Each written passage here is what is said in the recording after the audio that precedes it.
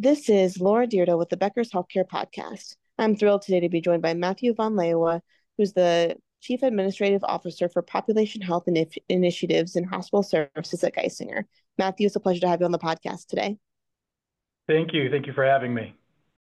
Now, I know we have a lot to talk about. It's just really a fascinating time in healthcare, and certainly a lot going on in population health, and really at Geisinger, always on the forefront of healthcare delivery and innovations and transformation. So I'm excited for our discussion. But before we dive in there, can you tell us a little bit more about yourself, your background, and your role at Geisinger? Absolutely. Matt Van Leeuwe. I'm the Chief Administrative Officer, as you mentioned. What that really means is for population health initiatives, I have the privilege to work with our teams that are in lab and radiology, case management, utilization management, emergency medicine, pre-hospital, those types of things. And for population health, that includes our senior care model, our community medicine sites, which is our primary care model, and our behavioral health and substance use disorder treatment facilities. So cover a lot of geography, but it's really fascinating work for me. That's fantastic to hear. And, given that focus, what are some of the big issues that you're following in healthcare right now? Yeah, I think, as most other systems would probably say, certainly staffing continues to be a top priority. We here have a market where we have a largely aging population and a very rural demographic.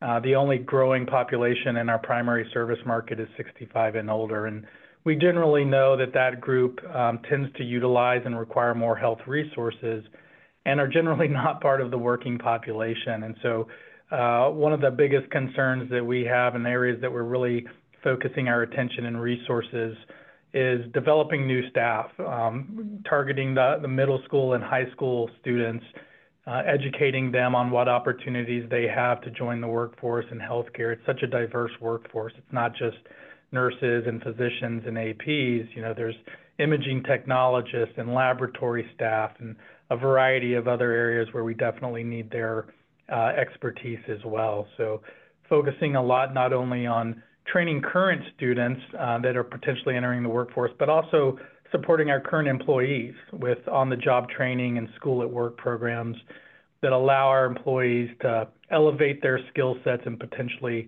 look for new jobs within the organization. Given my scope with population health, behavioral health is another big focus for us.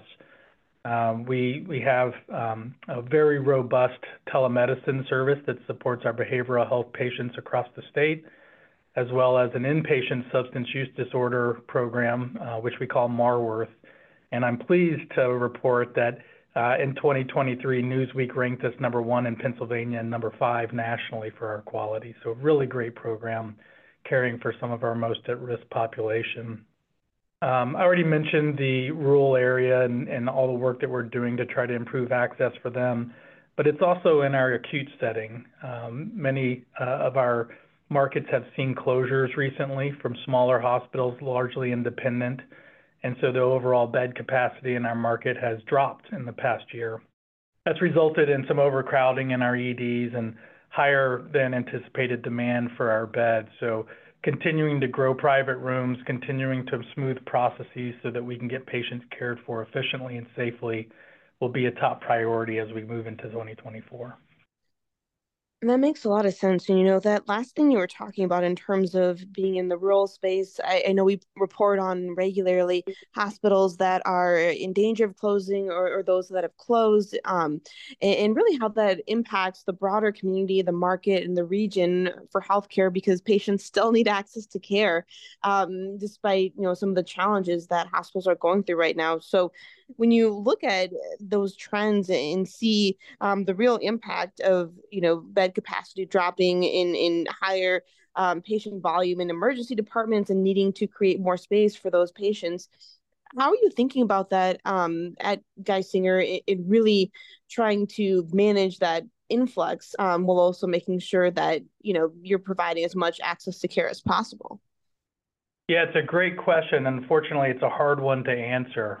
The approach we are taking is kind of a short-term and a long-term approach. In the short term, we're leveraging other access points like our convenient care sites, which is a walk-in clinic where patients can come get treated for low acuity concerns. We also have Convenient Care Plus, which is one step above. It has some imaging modalities and can treat a little bit higher acuity and hopefully avoid some patients going to the ED when they can be seen and treated at our walk-in clinics. We're also leveraging technology, and we have virtual urgent care where we've seen tremendous growth over the last 2 years of patients opting to use telemedicine to get, again, fairly low acuity care that's easily accessible and convenient in areas where you might have to drive for quite a bit to get to a brick and mortar shop.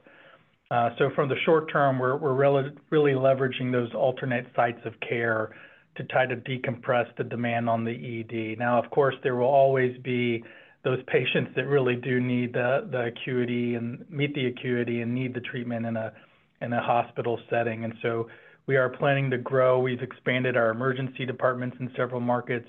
We have ongoing master facilities planning to increase our private occupancy rooms and increase our total number of beds. But again, that construction takes years, not months. And so that's the more longer term play. In the meantime, we will leverage alternate sites of care to try to address that influx where we can. And of course, partnering with other hospitals in our market where we can. You know, from our perspective, if a patient can stay in one of those hospitals and we can support that care through access to specialty consults via telemedicine, that's better for that patient. It's better for that hospital that needs those patients there to remain viable.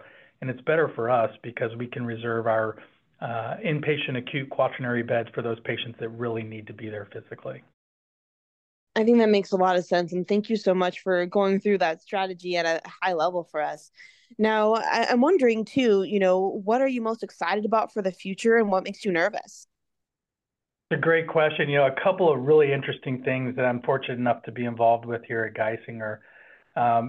We have long had a tradition of advancing value-based care models. And one of our, or two of our footprints in that field is our 65 Forward program, which is designed exclusively for patients that are 65 years and older with a focus on wellness in a relaxing environment. We provide longer visits with doctors, and we have social activities that encourage, healthier, happier interactions with our participants. And we've really seen tremendous improvement in terms of ED utilization, medication adherence, inpatient admissions. It really has driven quality and health in a way that I've not seen with other programs. A second one is our Life Geisinger program. This is a PACE program. It specializes in caring for adults 55 years and older with services designed specifically to support seniors so that they can live independently at home, but still have access to comprehensive daily living and health services. Another benefit of this program, in addition to caring for those patients, is it provides some relief to family caregivers that often struggle to care for their loved ones alone. So both of those models, tremendously excited about. The outcomes have been very good. We see tremendous decreases in the need to utilize the ED in our inpatient services, which again helps us address some of those capacity issues. So extremely excited about those. Another one that I'm sure you're aware of is the announcement last year of Risant, along with Kaiser Permanente. We're very excited about that. Geisinger has been providing care in Pennsylvania for over 100 years, and we really see Risant as an opportunity with Kaiser Permanente's backing to ensure that Geisinger can continue to serve well into the future. So very excited about the possibilities that Risant brings to the table so that we can continue to drive value and make health easier in our populations. That's fascinating to hear. And, you're right. I think Ryzen is something that when we covered it from Becker's last year, people were fascinated by the idea of Kaiser Permanente coming together with Geisinger and creating this new entity that, is focused on value-based care and other things that can help keep healthcare accessible and stable for years to come. When you look at those types of opportunities and kind of the new and interesting partnerships, what do you, I guess, how do you really make sure that as an organization, as a health system, you're able to have continue to move forward and grow, and just make sure that everybody's on board with the direction that the health system is going. Yeah, this is an area where there's not a lot of history, right? It's a relatively new model. And so we have a tremendous group of people, that have various backgrounds in public health and managing large populations. Big data is really important in this, and in addition to our health plan partners. So it really is a dedicated group, and finding the right people that not only have a passion for this, but have the background in order to kind of build models and advance thoughts that really do benefit the population in a more cost-effective way. Preventing that admission by making sure those patients stay healthy before they get sick is certainly better for the patient and ultimately more financially viable for organizations, but extraordinarily difficult to do in practice. I don't know that I have the secret sauce clearly defined just yet, but we're certainly working on it and excited about the progress we've made so far. That's great to hear. Now, before we wrap up, I was wondering if you could talk about what you feel the most effective healthcare leaders will need to be successful in the next 2 to 3 years. As we've talked about, there's a lot of change happening in the healthcare space, some that is exciting, some that is a little bit more nerve-wracking. So as a leader, how do you really make sure you're ready and prepared to lead your teams to success going forward? Yeah, it's been a challenging year. I think we all recognize that. And I think some of the traditional dynamics of what people see in successful leaders has changed somewhat, or maybe certain aspects have been deprioritized where others have risen in priority. I think some of those are openness and honesty and willingness to meet your staff where they are and engage with them in a meaningful way.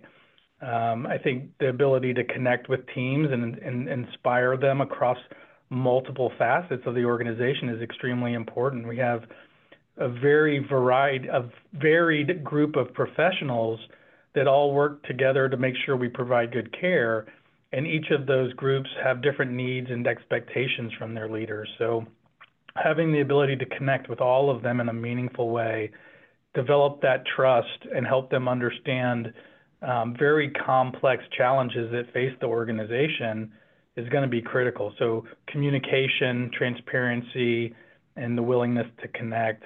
I think another one really is, we talked a lot about value-based models, is understanding the shifting payment structures and opportunities to drive value versus volume will be a key differentiator for successful leaders in the future.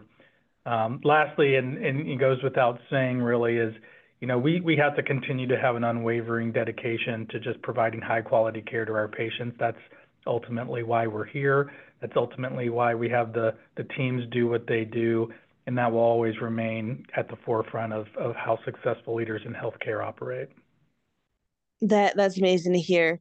Thank you so much, Matt, for joining us on the podcast today. This has been such a fun and interesting discussion, and I look forward to connecting with you again soon. My pleasure. Thank you again for having me. It's so important for leaders at the top of organizations to keep learning, stay sharp, grow their networks.